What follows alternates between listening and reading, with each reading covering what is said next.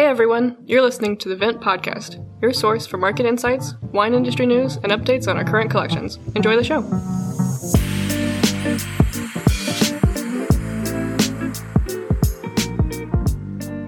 Hey everyone, welcome back to another episode of the Vent Podcast. My name is Brady, and today we have a special guest filling in for Billy. It is our wine director, Adam LaPierre.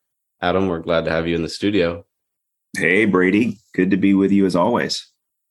Yeah, I think this is the first time that we've had a guest co-host, but maybe we make it a regular thing. Consider this your audition. Okay, I'll do my best. Yeah. We were planning today to talk through some of our collection details, both collections that we have available right now, collections that are currently selling out, as well as collections we have upcoming. We're recording today on Friday, August 12th. So by the time y'all hear this episode, it will be Tuesday.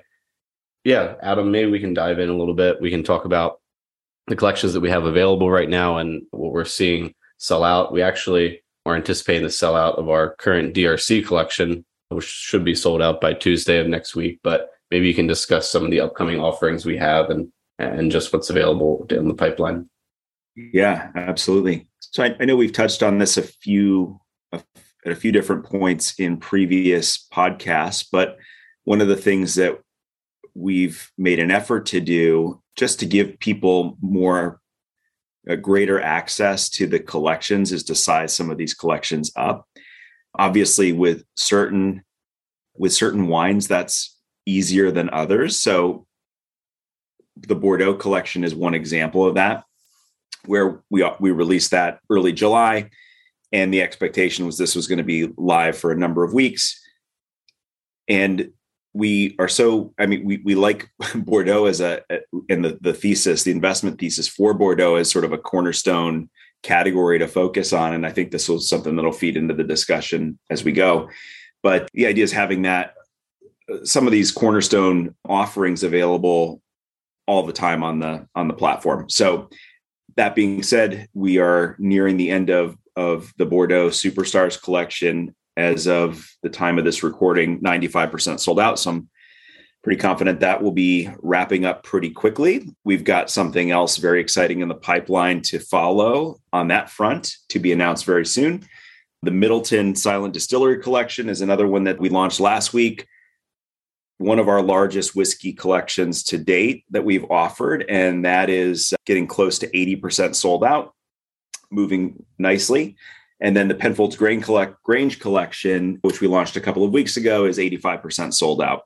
So as we're nearing the end of some of these collections, we've got a number of pretty interesting follow-ups here in the pipeline.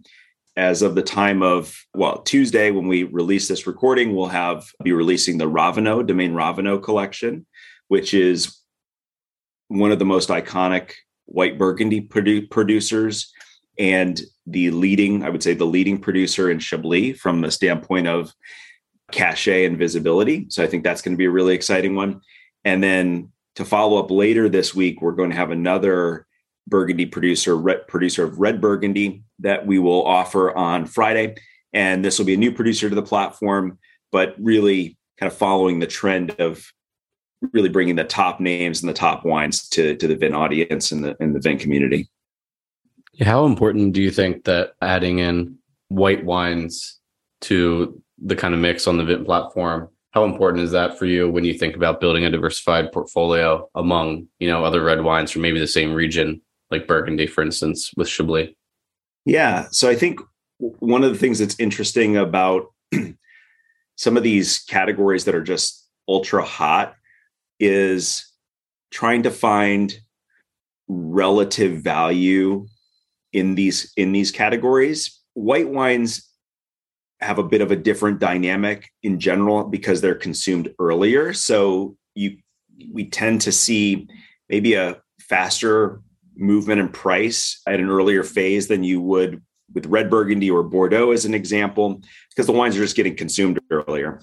And is pulled forward, I guess. Yeah, exactly. Yeah. And we'll see this in other categories too, like Tuscan reds is another one where most of the price action, a lot of the efficiency tends to happen pretty early after the wines are physically available. So I think from the standpoint of investment horizon and possible exits, we may be on the earlier side of our typical window for white Burgundy than we would be for red Burgundy. But then also, I think Chablis, in reference to what's happening with Burgundy as a whole, is a source and a place of relative value. So I think it provides a nice balance to some of the other ultra rare cult producers that we're focused on. Yeah, I mean, we've had a number of different comments from users, potential investors, when we've had white wine collections on the platform in the past. It's like, oh, I didn't even know that white wine was investable. I didn't know that you could age white wine, these kinds of questions. So I think there's a lot of education to do just in the market generally, that these wines are, one, investable, but two, that they present, like you said, an interesting value proposition. When you think about the pulled forward demand and you think about, I guess, probably price to score ratios relative to the red wines in the region, right, I'd assume. So yeah, I'm excited to have another white wine collection because there are several kind of cohorts, or I'm sure we have several hundred or even thousand investors who've come to the platform since our last white wine collection that, have an opportunity to add to that offering. So yeah. And then looking forward, we've got some really exciting whiskey offerings that are going to be coming live. We've had a tremendous response to those offers previously. So really just looking to meet that demand by putting more collections in the pipeline. And, whiskey is just ultra hot as well. So that's another big area of focus in the next number of weeks as we roll out some additional collections. But yeah, I think in general, the strategy is to continue to sprinkle in some of these more unique or interesting collections to complement the main focus, which are these core regions. And again, I think this will feed into the discussion we're having, but we're always looking to have this rotation of different collections, sized appropriately, of course, and consisting of the best possible assets within those regions or categories. But the idea is to really bring in a diverse range with different features and different attributes that ultimately can assist our clients and our community in building a diverse portfolio. Yeah, and our current selection on our collections page is, maybe the best representation of the diversification that you can get right now, right? We have a Bordeaux Magnum collection. We have that whiskey, the Middleton whiskey collection, the Penfolds collection, which kind of represent, Bordeaux as kind of this cornerstone, the whiskey obviously as a separate kind of also core to a portfolio, but separate from, the wine asset class. And then Penfolds, which, Australia, a more of maybe emerging region, not one where there are a ton of producers on the investment radar, but Penfolds has to be one of the top 10, if not top 5 most recognizable names in wine. The volume of wine that they produce at the consumer level, and then the quality that they produce at this top level with their Grange. Yeah, it's really impressive. And I think that, a new user coming to the platform right now has a lot of opportunities to have instant diversification by investing in all 3 of those offerings. So I think it's a good strategy to always have, one of those cornerstones on the platform, but it's nice that we're also, like you said, mixing in some more unique off the beaten path offerings or rarities like with these whiskeys. Yeah. I think you encapsulated it very well in that these different regions have unique characteristics as a category, or as it relates to consumer awareness and visibility. But Grange is a great example where Australia as a category has a much different sort of level of global awareness and demand relative to Bordeaux. However, we are always working to select the best assets and really present the best assets. So Grange being the most iconic and bluest of the blue chips in the context of this kind of emerging region, as we might describe it. Yeah.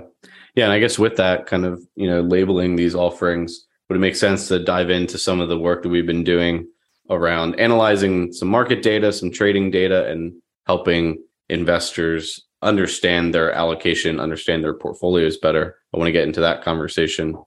we have had a couple like one-off conversations on the podcast about how investors might try and think about their portfolios and the collections that Vint releases in the context of their other assets that they hold, whether it be stocks or bonds or fine art or other things. But it can be overwhelming, I know, for investors who watch us releasing collections every 5 to 10 days.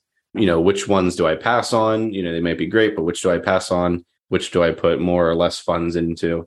We've really been trying to build out some education recently and be thoughtful about how we share market data with investors to help them make more informed decisions. Maybe we can talk about some of these categories that we've been working with and some of the data that we found interesting as we've explored that together. Yeah.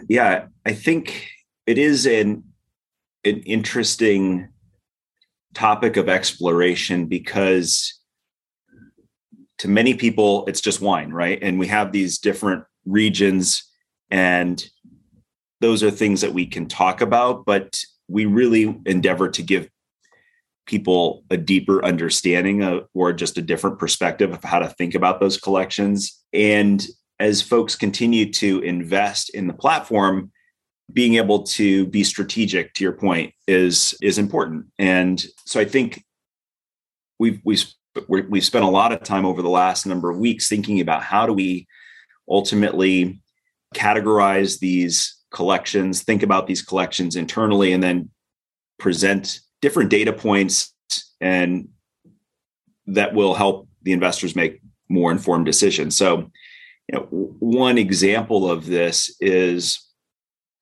undertaking a process of sort of just looking at the regions as a whole and categorizing these regions based on different attributes and different realities in the marketplace. One of the things that we think about with fine wine is the sort of the global demand and the global trading volume as an important point when it comes to exiting collections and just sort of general liquidity in the market.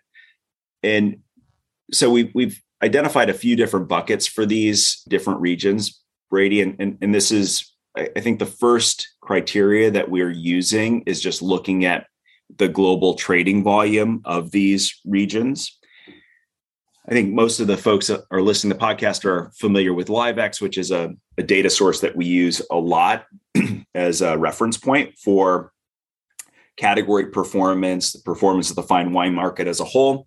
And so we took a look at the trading share of individual regions on the LiveX platform. LiveX has around 500 merchants that trade globally. So it's a pretty good proxy and representation of the market as a whole.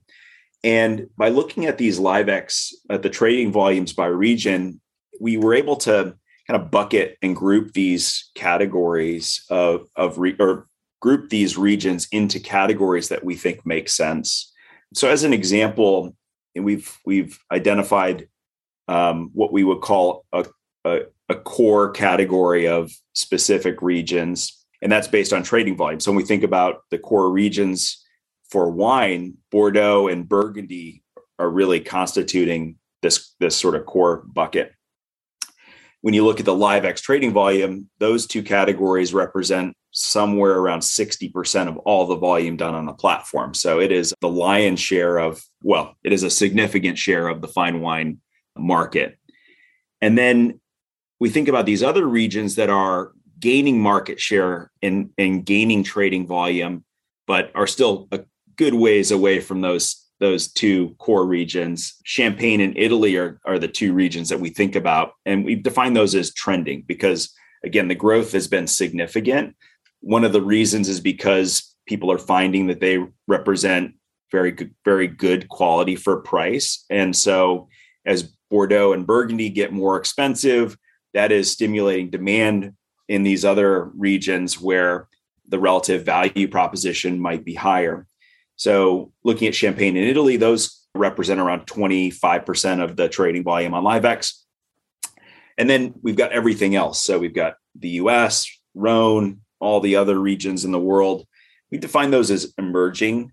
And again, collectively, that's somewhere around 15-16% of the trading volume on LiveX. There we see an even greater value proposition from a quality price ratio, but there's just a much different level of global awareness and global demand. So by bucketing them, we think we can also sort of orient around, again, these different strategies you might take and understanding the potential upside, but also some of the challenges that might come with that as well. Yeah, we released this article this past week, How Do I Know Which Collections to Buy, where we included a table citing the information that Adam just shared. And, kind of one of the comments in the article is with, for instance, the USA region that we have noted here as emerging, it takes up 7.3% of the share of trade on LiveX. So kind of the framework that we're working in is intuitively for us, if, we saw a portfolio that was 90% allocated into wines from the US, whereas US only makes up 7% of the trade, that would feel just trying to be intuitive about the market, that would feel a little bit over allocated into the US. So we hope to try and not carve out categories for investors to, follow strictly and make investing decisions based on the volume data. But I think that provides a really good starting point for thinking about, okay, where's the liquidity at in this market? Where will there be hopefully the most opportunity on the sell side of this asset? And that's why we see, Bordeaux and Burgundy taking up so much of the trade. The wines are moving more quickly. There's higher demand for them. Demand puts pressure on the price. With these smaller regions, especially the trending regions, so Italy and Champagne, are they positioned to continue taking more market share from Bordeaux and Burgundy? Or what would it take for something like a region like Champagne, which currently, in our first half of 2022 data takes up about 11.5% of the trade? What would it take for them to be around the likes of Burgundy at 25%? Is it possible based on just the amount of wine that they produce? Or, what's your kind of intuition on how the emerging and trending regions can take market share? Well, I think one of the interesting things, you talked about the US market specifically, and in the blog post talking about, again, the relative size of that sort of that regional trade share in relationship to the global market, and Bordeaux as an example. I think one of the other things to think about is that relatively small increases in volume can drive big percentage gains in share, and you can think about that as potentially driving outsized price appreciation. So I think that is obvious, but just wanted to kind of restate it. Whereas a category like Bordeaux, you've got a lot of liquidity, a lot of, relatively speaking, a lot of activity, and therefore you could assume, or you could assume some maybe greater level of price stability, but much larger moves in volume needing to happen to drive that same percentage increase. As it relates to Champagne catching up to Burgundy, I think at the unit level, that's difficult because of just some of the high prices commanded by some of the top Burgundy and the very limited production. So I think a lot of that growth in Burgundy, it's sort of like what we were just talking about with USA. You have this fairly small volume of products, and what's really driving that percentage growth is it's not as much a volume activity. It's not trading cases, but it's intense focus on a very scarce product. Whereas Champagne, you've got a much larger category, much more production. And so you're actually seeing a much higher sort of percentage increase in consumption and activity than you would in Burgundy to drive those price increases. So I don't think it's possible. I don't think it's likely for Champagne to ultimately overtake Burgundy, but I definitely feel like it's possible and likely that these trends Champagne and Italy continuing to gain share will continue. Is there anything to say about, for instance, the quality of consecutive vintages in, say, a place like Napa Valley versus Burgundy, where there can be a little bit more, the variance can be a bit higher over time in terms of the quality of the vintages and the climate in those areas? I mean, we find that California is fairly consistent, fairly high quality vintage. I was checking the Robert Parker vintage charts on Burgundy because I'm more familiar with Napa Valley. I mean, I know in Napa we had 2013, 2016, 2018, 2019. These are all, stellar vintages of the last 10 years in Napa. Is there opportunity in that regions that maybe have more consistent climates and who also have cult producers to, just by nature of continuously churning out, highly scored wines and highly scored vintages, that would play a factor? Or is it really, there's just not enough volume coming out of the region, fine wine coming out of that region? Well, I think we have two, if we think about Burgundy and Napa, two very interesting and different dynamics in terms of how the wines are marketed and sold. And what's interesting, I think one of the other things that's sort of driving increases in Burgundy is producers becoming more savvy around the secondary market demand for their wines. So a lot of these producers are very small and are really relying on trade partners to distribute and market those wines. So I think there was a disconnect between what the domains were releasing these wines for and the almost instantaneous secondary market prices that those wines would command. I think the producers are becoming more smarter around that, creating a pricing strategy, a coherent pricing strategy, and capturing more value. In Napa, a lot of that, the top producers, their main focus is direct to consumer. So they are very attuned to the market in general and really dictating the pricing strategy. So I think the producers in Napa have been capturing more value historically than a producer in Burgundy would, but definitely production will have an impact. I think in Napa, most producers are just sort of in the habit of pretty regularly taking price increases. But one interesting dynamic here is the fact that a lot of producers are skipping vintages entirely because of challenges around fires and right. Harvest quality. So even though they're fairly consistent, these sort of black swan events that are becoming more and more common are really creating a potential catalyst for price appreciation. Yeah. Yeah. I mean, and these Napa wines, I guess, also are, I would have to assume, being on average drunk earlier than the Burgundy counterparts, right? And, there are different varietals too. We're talking about Pinot Noir versus, really warm climate Cabernet. So yeah, I guess there are likely more factors there. And, I've also one of the other points of data that I'm hoping to dive into. I don't know if you have any sense of this off the top of your head, but the share of regional trade by producer, I would imagine that Screaming Eagle, Harlan, and Opus basically carry all of Napa Valley versus, DRC is massive and important, but does it carry the region the same way that those producers in California do? Yeah, I don't know the answer to that, but I think that's an interesting thing that we might be able to dig into. Yeah, well, we could definitely do some analysis on the LiveX indices for those regions as an example, fairly quick and dirty. Now, I think LiveX, the USA index is only 50 wines, I think. So it's probably already concentrated to that upper tier of producers.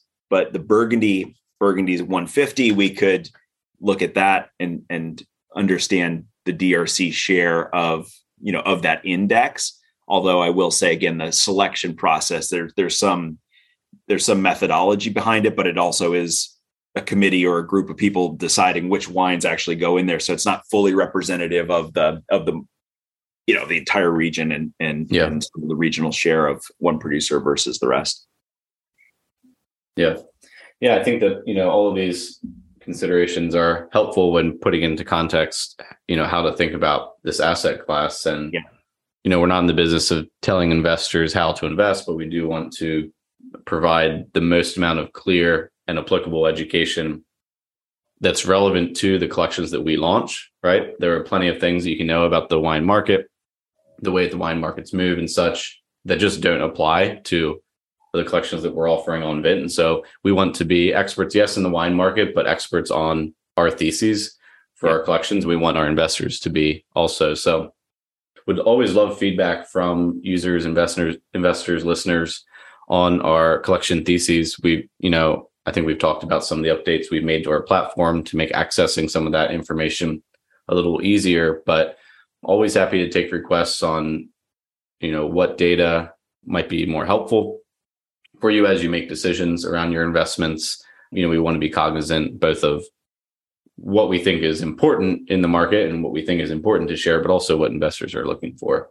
So, I think, as we continue to be positioned as experts in this space and people increase their allocations, we want to be seen as accessible both in the types of collections that we offer, but also in the education we provide around those collections. Yeah. I think that rings true. And I think there are, the idea is thinking about a strategy that investors can determine a strategy and craft a strategy that is more granular than just buying and holding every collection we have or a specific subset. That there are ways to think about this. And these are things that we are continuing to focus on internally, and both as we're identifying and crafting collections, but also how we're communicating about them to just bring some of this to the surface for our community. Yeah. And if a listener out there has been investing on the platform with a particular strategy in mind, I've talked to some folks who have very clear strategies of how they're allocating funds to Vint, which is always interesting to hear. We'd love to hear from you, and also happy to just help you plan and execute that strategy as well. Like I said, we don't provide investment strategies or investment advice, but we can certainly help to execute a strategy that you have and help you think maybe more clearly about that as our offerings come to the table. So reach out to us. I'm happy to answer any questions about our collections. Obviously, Adam is a great resource for answering those wine-related questions as well, but also, is right there in the weeds in terms of managing our acquisition and our sale, and is monitoring the markets every day. So thanks, Adam, for coming on and joining today. I'm not sure. I think we'll probably have you next week as well, as Billy's out for a little bit. So when we record next week, we'll probably get a little double dip of co-host Adam. I love it. I'm enjoying our quality time together, Brady. All right. And enjoy your day, guys. For questions, comments, or feedback on the Vint podcast, please email us at support@vint.co. To check out our current offerings and to sign up for the Vint platform, find us at www.vint.co. That's www.vint.co. Vint and VV Markets are offering securities pursuant to Regulation A. Our offering circular as amended can be found on the SEC website. Past performance is no guarantee of future results. Investments such as those on the Vint platform are speculative and involve substantial risks to consider before investing. We may provide communication that may contain certain forward-looking statements that are subject to various risks and uncertainties. Information provided in any communications is not legal, business, or tax advice. All prospective investors should consult a legal, tax, or business advisor concerning the subject matter of any communications and any offering.